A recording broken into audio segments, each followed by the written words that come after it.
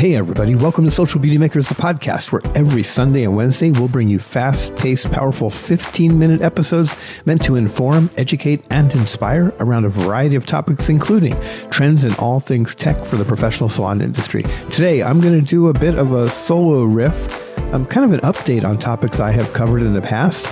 I'm Gordon Miller, your podcast host. Thanks for tuning in. Let's get started. So, episode number 12. It was called, excuse my French, as they say, fuck fake beauty news. I'm returning to this a little bit because I could do a whole episode around this, but I'm just going to tackle this one topic because it kind of something popped up in my Instagram feed. And it was, again, these a pair of industry consultants, people I followed for a long time. I think they're smart folks, and really good marketers. And I think maybe some of that is what this is about. But there's video pops in my feed, and I'm going to quote it. They were having a conversation about events in the industry, and one of them said, quote, "When you go to a hair show, who's on the poster? Always white, straight men. Yet we're an industry that is gay as hell and female as hell. And then we put all these straight white guys on there. It's kind of gross. All right. I'm calling out a fake beauty news. Here's what I said in my response. I never respond to this kind of stuff. I don't respond to anything on their pages, but I just couldn't help myself. Exclamation mark. That's from me.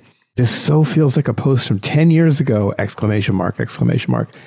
Many of us complained about this for years, but it began to change about 10 years ago. And if I look at the 2023 show programs, which are all out now, by the way, featured educator lineup for ABS. Again, they're talking about the brochures that get sent out, the educational lineup that appears in these flyers. So this is my, again, note here. One straight white guy out of 24 names and faces in the ABS lineup. One straight white guy. Premier Anaheim. 2 straight white guys, as far as I know, out of 30. IBS New York was, and it's already happened, 8 straight white guys that I noticed out of 51 in the lineup. You know, is everything rosy in the world of beauty and our larger world? Hell no. What is being said in this Instagram post? Not even close. I mean, seriously, the one thing coming out of pandemic that the beauty industry has done, and it was doing it before then, but definitely there's been this transition. The transition began with influencers. I mean, influencers took over the stages in beauty shows going back quite a number of years now. So we began to see this transition, gay, female, straight, but diversity, it was changing up. And then coming through pandemic, we saw further changes take place. So I'm saying, again, fake beauty news, F it. I'm tired of it. That's my update rant on that one. I recently did an episode on pro compensation. It was episode number 21. And then in number 15, I talked about the image of the industry. And I've been hearing a lot of conversations lately, again, about these topics. And one thing always comes up, and I think it's kind of natural when we think about public relations for our entire industry, which is something that's really important. We've got a lot of PR folks who work in the industry for brands, independent PR agencies, consultants. Lots of them are my friends. And we always kind of swing back to, we have this big industry need of how people look at us. And some people feel that's negative. I don't know that I agree with that so much these days, but they always talk about the Got Milk campaign. We got to have an industry-wide Got Milk campaign. And it gets some traction. I think it has some traction in this moment. And I'm always challenged by that because coming from the media side of the business, if you want to change any industry's image, first of all, you need to have a lot of money. Because if you're using PR to do it, even in the age of influence, it takes a lot of money. And you have to have a long plan, like a 5-year plan. And I would say what I know about spending in the industry, I'm going to lowball this and say you got to have at least 10 million, over 5 years. That's actually not very much money at all. But we'll just go with that number. So I don't know where that's going to come from. But because we always refer to the Got Milk campaign, which is very iconic in the advertising world, big iconic campaign. I mean, who can't? We all remember it if we've seen it, because it's celebrities, athletes, all kinds of people, who are important in the world and who get our attention, have that little milk mustache thing going on. I mean, it gets burned into our memories, and so. But like anything that's successful in the world, it's been studied time and time again. And what's important to know about the Got Milk campaign is, again, iconic. Everybody knows it. And what benefited was the Milk Council, or whatever it's called, the organization, the association that represents the milk industry. People know about it and they know about the campaign. But in terms of moving the needle, achieving its goal, and what was the goal? It was to get people to drink more milk. Since 1970, milk consumption has gone down by 50%. And there was nothing about the milk campaign, which ran for many, many, many years, probably for a couple decades, and still out there, still being put out in new ways digitally. And I think otherwise, people didn't drink more milk. They drank less milk. Not because of the campaign, but just because of what's going on in the world. So it was not a successful campaign. So if we're going to talk about what we have to do to change our image, as I've said in past podcasts, again, going back to number 21 and to number 15, it's more about, kind of the everyday life of hairdressers and making sure people are aware of the reality. Because I don't meet people who don't like their hairdressers or who don't like hairdressing. And again, compensation is the key. We need to kind of rebuild our story, come up with a better story, come up with the true story of all the successes. Go back and listen to episode number 21 for more about that. In episode number 10, I talked about events. And I think that's interesting because coming out of pandemic, there was a few things that felt like the biggest changes would occur within those spaces because so much of life has gotten back to how it was or different versions of how it was. The media has been forever changed. And I think events have been forever changed. So it was great interest this last weekend that I went to the Redken Symposium, which was down in Orlando, Florida. Shout out to Redken. They were nice enough to bring me down to the show. I have been going to Redken Symposium for many, many years. My first Redken Symposium was in Orlando, Florida. They were back in Orlando this year. My first symposium, I think it was in 91 or 92, very long time ago. Fast forward to all these years, I'm back at Redken Symposium. Post-pandemic Redken Symposium. The iconic, really big Redken Symposium, 10,000 attendees in Las Vegas. The last time I was there, I think it was 2019. Big event, many moving parts and pieces. Really kind of iconic, traditional, big over-the-top show with big main stages, big general assemblies, lots of breakout rooms, lots of attendees. And again, coming out of pandemic, what's going to happen? Well, Redken made a decision to regionalize the Redken Symposium, which is fascinating. 3 events will happen. I don't know if I think they're all this year. I know the next one will be in Dallas in June, kind of the traveling road show. So what's my take on the new Redken Symposium?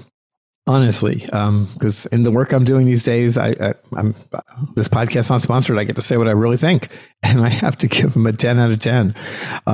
Moving out of pandemic, a lot of changes. Big event, but 1,500 attendees, which is a lot of people in one big room. It was at the Orlando Convention Center, one of their halls, so I love the fact it was one room for the entire event, no breakouts. So you had that energy, which I think is so important. And 10,000 people in the same room, that's like concert style energy. For me personally, too big. Reminds me more of the big beauty shows, although we're not all in the same kind of big room. But I love this intimacy and yet feeling really big at 1,500 attendees. Scaled back format all together for the entire event. 2 days instead of 3. Love that. Again, the no breakouts felt so good. The killer performances, but it was focused on education. Most of the folks on stage, again, top Redken talent, kicked it off with Sam Villa, Sherry Doss, VP of Education, oversaw the entire event. Kudos to Sherry. 2 models, maybe 3 models at most per segment. We're used to sometimes somebody like Sam would have 20 models. I love the educational feel.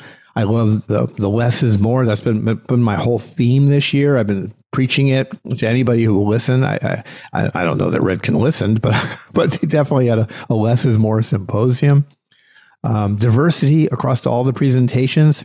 And last thing I'll say on this one, they had a perm segment. I love it. If anybody who's paying attention, perms on the plane, Vogue had an article about perm. One of the other major consumer magazines had an article about perm. We're kind of starting to see them all over the place. Some of the really big kind of influencers, Bella, is it Hadid, has a perm. Interesting. Maybe perms are coming back. We will see. And shout out to my friends also over at Curl Cult. That's Janine Jarman. Again, got nothing to do with them, but I'm excited for them because, there was a big perm segment. It was with the dancers and all these perm headpieces. It was just really cool. And by the way, speaking of headpieces, they had a spectacular nighttime performance. And I apologize, I'm forgetting his name. I want to say Davidson's his last name, but he's the king of fantasy hair from the Bronner Brothers shows. 14 years in a row, he's won it. He had like 100 people on that stage, blew the minds of the attendees. So again, a great nighttime event also at Redken Symposium. So from an events perspective, my update is big brand event has come back. Different revised kind of format, and I think that Redken hit a home run with that one. Artificial intelligence, episodes number 17 and number 4. Still, it's a continuing conversation, all kinds of interesting things going on about that. And I think what fascinates me the most and what I'm hearing, viewing, around AI is just how quickly it's being adapted by all kinds of companies. I'm a big Canva lover, love following what Canva's up to. That's a design platform. They just had the Canva Create annual event, and it was all about AI. They have introduced so many features of AI where you can just type in words and it gives you graphic suggestions. You can build quickly PowerPoint presentations as a starting place. And what I love about, the GPT, the open AI chatbot, is that it gives you the opportunity to put things in, depending on how good you are at asking questions. That will have a lot to do with what comes back to you. And I think that's so important to say. It's kind of like a different version of Googling. If you don't put the right stuff in Google, garbage in, you get garbage results. But what I don't like about Google, no matter how good you are nowadays, is there's so much money being spent on Google. I was looking for something, actually a recipe just last night. Put something into Google, and I had 10 sponsored links come up before I got to what I was looking for. And then of course, you have to sort through your links and find the thing that you like. What I love about the AI and ChatGPT specifically is as you start to get really good at putting stuff in as your questions, as your requests, the results just get better and better and better. And all the experts are saying more and more and more. It is like having a research assistant, depending on what you're doing. And I am absolutely finding that research assistant idea to be a really big idea. So again, interesting. In beauty, I've suggested, I think consultations are going to be impacted. My newest kind of gut, color formulations. I've heard for years talking to really great colorists that that a lot of folks doing hair color aren't really that good at formulation. It's a science. And there's an art to it as well. I can see artificial intelligence becoming a formulation assistant, and it could be game changing in what it does. So, fascinated by that. Ooh, let's see. Last little bit of a rant here because it's driving me crazy. And that is social media, which I'm in love with. I think it has transformed the industry. I'm just so, kind of enamored with it, what it's done for the industry. Independence, I would say, as a movement was born very much in its most modern way out of social media, out of apps, because it's allowed people to market. It's allowed, giving us all these tools. So love social media. Not love what's happening to it these days. The kind of TikTokification of all social, because Reels, that happened because of TikTok. And I think, as someone who's a math geek, one of the things I love so much about social media is that we can measure performance. And as somebody who comes from the media, again, I had so many meetings where I was always, explaining the performance on various media platforms to brands that we were in partnership to, looking at influencers and what they were doing. And I love that you can measure it. What's happened now is with video taking over and posts, pictures, which were the beginning of social, we've all of a sudden kind of moved into this wonky analytics period. And, we always said engagement is everything. And I see people moving off engagement, and now it's all about views. Views and engagement are not the same thing. In fact, views are extremely, extremely confusing to everybody. And we know that we're kind of in a kind of in a bottom period of engagement. Engagement has fallen across almost all the platforms. I watch brands really closely. I watch media really closely. And engagement is way, way down coming out of the pandemic. But everybody's like trumpeting, oh, look at all these big, reels, 40,000, 50,000, 100,000 views. Well, I'm here to tell you that those views mean next to nothing. So how is Instagram counting views? And if you look at what Instagram tells us, you can Google it, you can find it in all kinds of places. If a video plays even a millisecond in anybody's feed, it is counted as a view. Now, I'm on Instagram off and on all day long. I've got it open on my phone right now. Turn the volume up and see if I can capture some of this. I'm going to scroll through my feed, just me looking to see what Instagram is serving me up. And so as I do that, I'm going to one video, another video. I'm not looking at any of these videos. I am scrolling, but I'm being counted. These are being counted as views. Again, bad.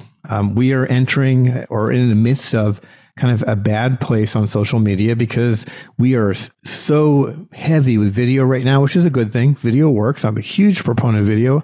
I am not a proponent of how analytics are being considered these days by the world, by the industry. Again, engagement is sinking. Views appear to be up. It's meaningless. 40,000 views. What does that mean? I would be shocked if 10% of that has anything to do with quote unquote engagement, meaning people are actually watching those videos. It's probably closer to 1%. So you see 40,000, there's probably 400 people who really looked at that. I can't say that that's the truth because we don't really know. And the fact that we don't really know means that social media is in trouble. And I'm going to end there. I'll talk more about that in future ones. Again, a quick kind of roundup of a number of topics, some updates on things I have talked about in the past. And of course, I've been talking about social media for many, many years. So again, time is up. Hope it gave you something to think about. Hope it gave you a little bit, perhaps some insights, something to ponder. I want to encourage you to visit me over at socialbeautymakers.com and sign up for the free e-newsletter. Get some more content, get early access to the podcasts. And you'll also get information about upcoming events. I've got 2 that will be launching in the fall, announcing them in about a week. So stay tuned for that. If you like the podcast, I hope you will leave a rating and or review, hit the subscribe button. Best yet, share it with somebody. Tell folks that you like colleagues in your professional life about the podcast. I would appreciate it so much. That is it for this episode. Thank you so much for tuning in. Once again, I'm Gordon Miller. I cannot wait to share more great information with you next time.